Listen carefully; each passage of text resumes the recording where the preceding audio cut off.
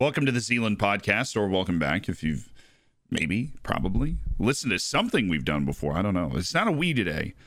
It's a me, Mario. I couldn't resist the joke. But the point is, we're just going to sit and have a conversation. Is something that I can reference from now until the end of time. Because I'm fairly certain that I will be right on what we're going to talk about today. And that is club ownership and the idea of a super league.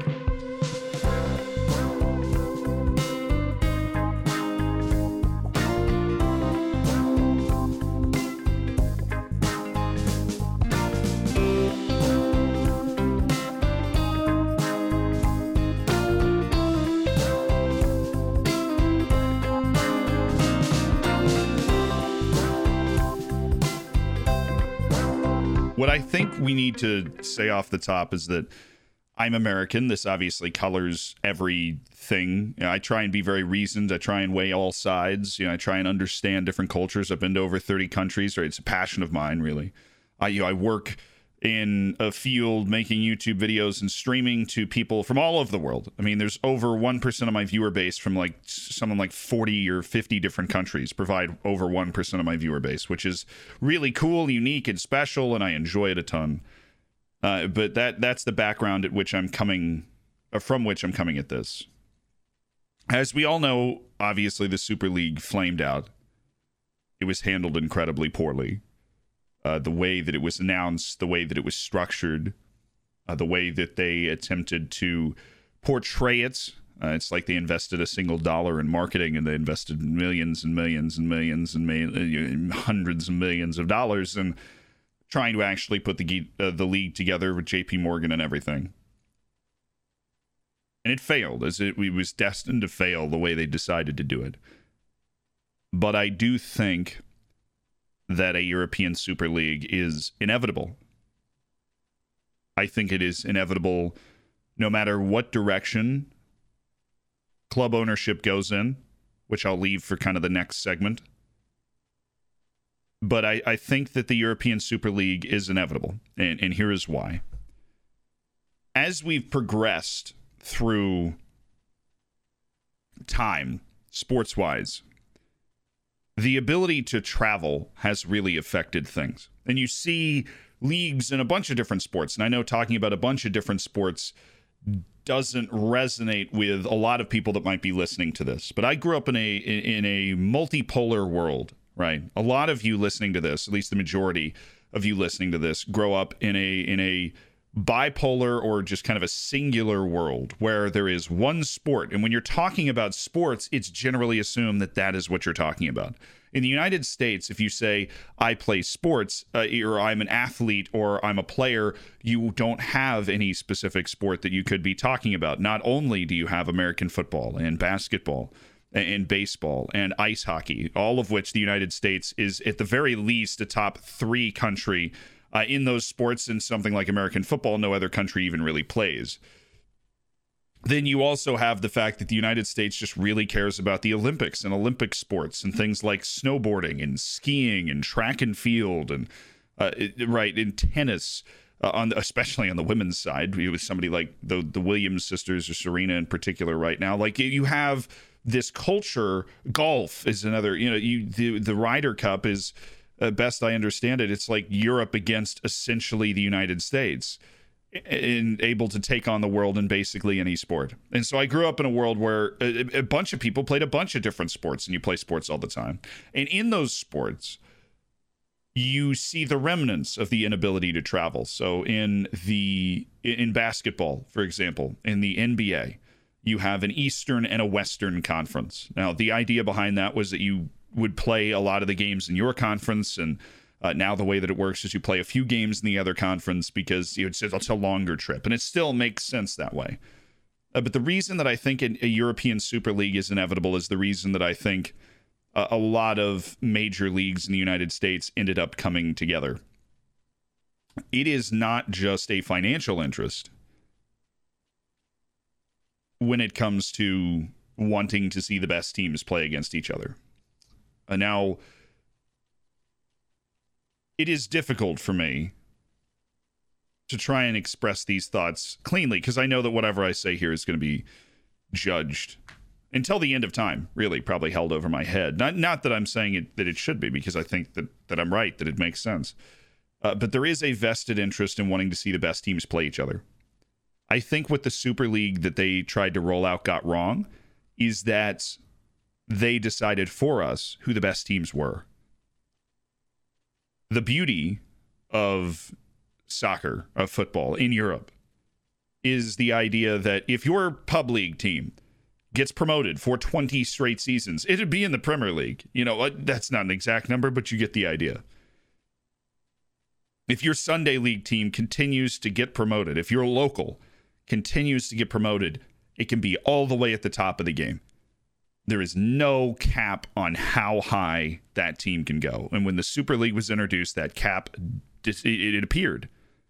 There was a limit to how high you could go. They thought they left it open by saying that there were 5 teams that could be in it. No.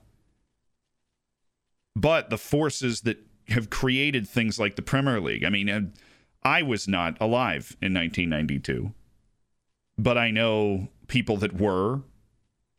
And I know that when the Premier League was created, there was a lot of misunderstanding and controversy about why are we doing this? Why are we creating this unified league with the strongest clubs? But what they did is they kept it attached to the freaking pyramid. The desire to consolidate. You see it in the Euros. The Euros saying, oh, we'll host it all over Europe. You know, like you got 12 different host sites or whatever for the Euros that they planned. You see it in World Cups. The United States, Mexico, and Canada are hosting the latest World Cup, or the World Cup in 2026. But that is a really large distance between playing in southern Mexico at one of those stadiums and playing in Vancouver or Quebec. But you're able to do it. And as we continue to expand our ability to travel, the clubs at the top level, that their travel expenses are fairly negligible, a Super League makes more and more sense. Because as much as you feel in the back of your mind that you enjoy the cold, rainy night at Stoke, right? That's the common trope. It's like, we want our cold, rainy nights in Stoke. As much as you feel like that is what you want, being able to watch the top teams, the proven top teams from their countries, play in a league to determine who the best, no more debates about a farmers league. You want to talk about somebody playing in a farmers league, somebody else not playing in a farmers league, or Messi couldn't do it in a cold night in Stoke, or all these other stupid things that people talk about. All of that is gone if you create this Super League. And here's how I would do it. I think it's inevitable, and I hope they do it the way that I'm about to explain, because I've spent a lot of time thinking about how it should work. The Super League should have about, I want to say, like 24 spots in it. And it should be attached to the pyramid. The European pyramid. And here's how I would do it. Now, there's a bunch of people that have had different ideas about this, but hear me out. So England would get 4 of those spots in the 24. 4. And those 4 teams do not play in the Premier League. They play in the Super League. And at the end of the season, one English team wins the Super League, one English team finishes 7th, one 11th, and one 18th. Well, the English team that finished 18th, the lowest finishing English team in the league, is swapped out with the champion of the English domestic league.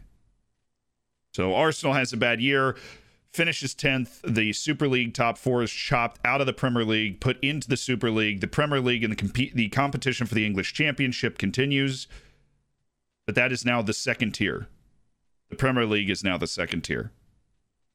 And the winner of that Premier League gets promoted into the Super League spot. Or, and I am completely okay with either of these, say Leicester's the team that finishes 18th. Well, then they play the domestic English champions Arsenal in a playoff, a home and away. And the winner of that gets the Super League spot. There's a couple of other proposals that have to work into this. The number of spots awarded to countries in the Super League should be based off coefficient. So you get like Spain, Germany, Italy, and England that get 4 spots in the league, right? And that's 16 of the 24 teams. And then we give France 3, right? You give the Netherlands 1, Portugal, maybe Portugal gets 2, Turkey, Russia get 1. And then you have some sort of qualifying process where the champions of a few other domestic leagues like Ukraine, like Denmark, like, let's say, Croatia, and goodness, Australia, yes, they're there. Austria, Switzerland, champions of these types of leagues that can put teams into normal Champions League group stages. Well, they can qualify to be in the Super League through a qualifying process. And then if they have that spot, then they have to defend that spot against the champion of the qualifying process. So say 1 year Copenhagen qualifies, well, now all of a sudden Dynamo Zagreb wins the qualification process and plays a home and away against Copenhagen to try and take their Super League spot. Monetarily, the way this would have to work is that the majority of the money made by Super League teams is shared down to the domestic division, which is, I imagine, what it would be called. So let's say England's 4 teams get 50% of the money from the Super League, and the other 50% of the money is divvied up and sent out to the domestic division. So the other Premier League teams are getting a significant cut of the cash to try and level the playing field some. Obviously, there needs to be some sort of reward for being in the Super League. And I think with that, you have an incredibly compelling, competitive situation where you can root for your team. And on the fan side of it, I think you would need to provide a stipend for away days. Obviously, the away days are going to be a lot farther, right? If you're playing Dynamo Moscow, right, on a Saturday afternoon, you're going to need some travel time. I think that 1% of the money that comes into it, it'd probably be even less than this. 1% of the money that comes in gets spent to allow free travel for the fans to away days. I think that is the way that you can preserve all elements of the culture here. The way that you can preserve all the elements. One of the things you would be missing is derbies, but with promotion and relegation, you end up in a situation where teams like Newcastle and Sunderland are huge rivals, so they don't play at all anyways. Right, so I don't want to hear the argument of, well, you know, we would miss our derby. Well, that can happen in the current system, and it does all the time in every league around the world. And the last interesting point about this would be you preserve the FA Cup. You want to talk about re-energizing the FA Cup or re-energizing the Copa del Rey? Well, how angry and how fired up is Sevilla going to be when they get their bite at Barcelona, right? Like when Sevilla gets the opportunity to play Barcelona in the Copa del Rey that they don't get in the domestic league anymore, or unless they get into the Super League, or Barcelona just lays down an absolutely terrible season in the Super League and gets relegated out of it. Then all of a sudden the domestic cups are huge, right? The FA Cup could be considered the champion of England, right? The winner of the FA Cup's the champion of England. And all of a sudden Wigan Athletic, it's Ben Watson, boom. You still have all of that potential magic in the cup, or in the cups. The League Cup is now all of a sudden this fun, non-Super League sort of... The League Cup is now this fun, non-Super League sort of occurrence. If you are in a country with now the Super League. I would prefer that. I would. Maybe it's my outsider perspective, but I know that the United States and Mexico are going to merge leagues in the next 10 to 15 years, and probably Canada too. Or the Canadian Premier League starting up to help with their development, to add a bunch more Canadian teams. I'm all for it. I think Canada's obviously exploded in its growth in the game recently. I think a full CONCACAF league, I mean, screw the CONCACAF Champions League, right? A full CONCACAF league would make sense. And I think you'll see qualifying spots merge, and I think that leagues in Europe are going to be no different. Look, Europe is not a huge area, right? The country I grew up in is about the same width as Europe, right? If you don't include the fact that Russia goes for like 40 million miles to the east. The width of the country is about the same as the country that I grew up in. And if we can hold a league in that and travel to our away games and do everything without the stipend, I mean, if they do this right, I think it can make everybody a ton of money. I think we could, we could drop the conversation of the Farmers League. I think national pride would get involved. It'd be great. You'd see countries like Iceland get a team in there once in a blue moon, and you'd be super excited. Maybe Iceland's a bit of a stretch, but a Croatian team gets in there, and then obviously everybody's backing them, or Celtic or Rangers got their shot against the big boys, or those sorts of storylines that a lot of people would be interested in, and I would love it. And on the other side of this break, we're going to talk about why what are we going to talk about? Reese! Thank you, Reese. It's club ownership.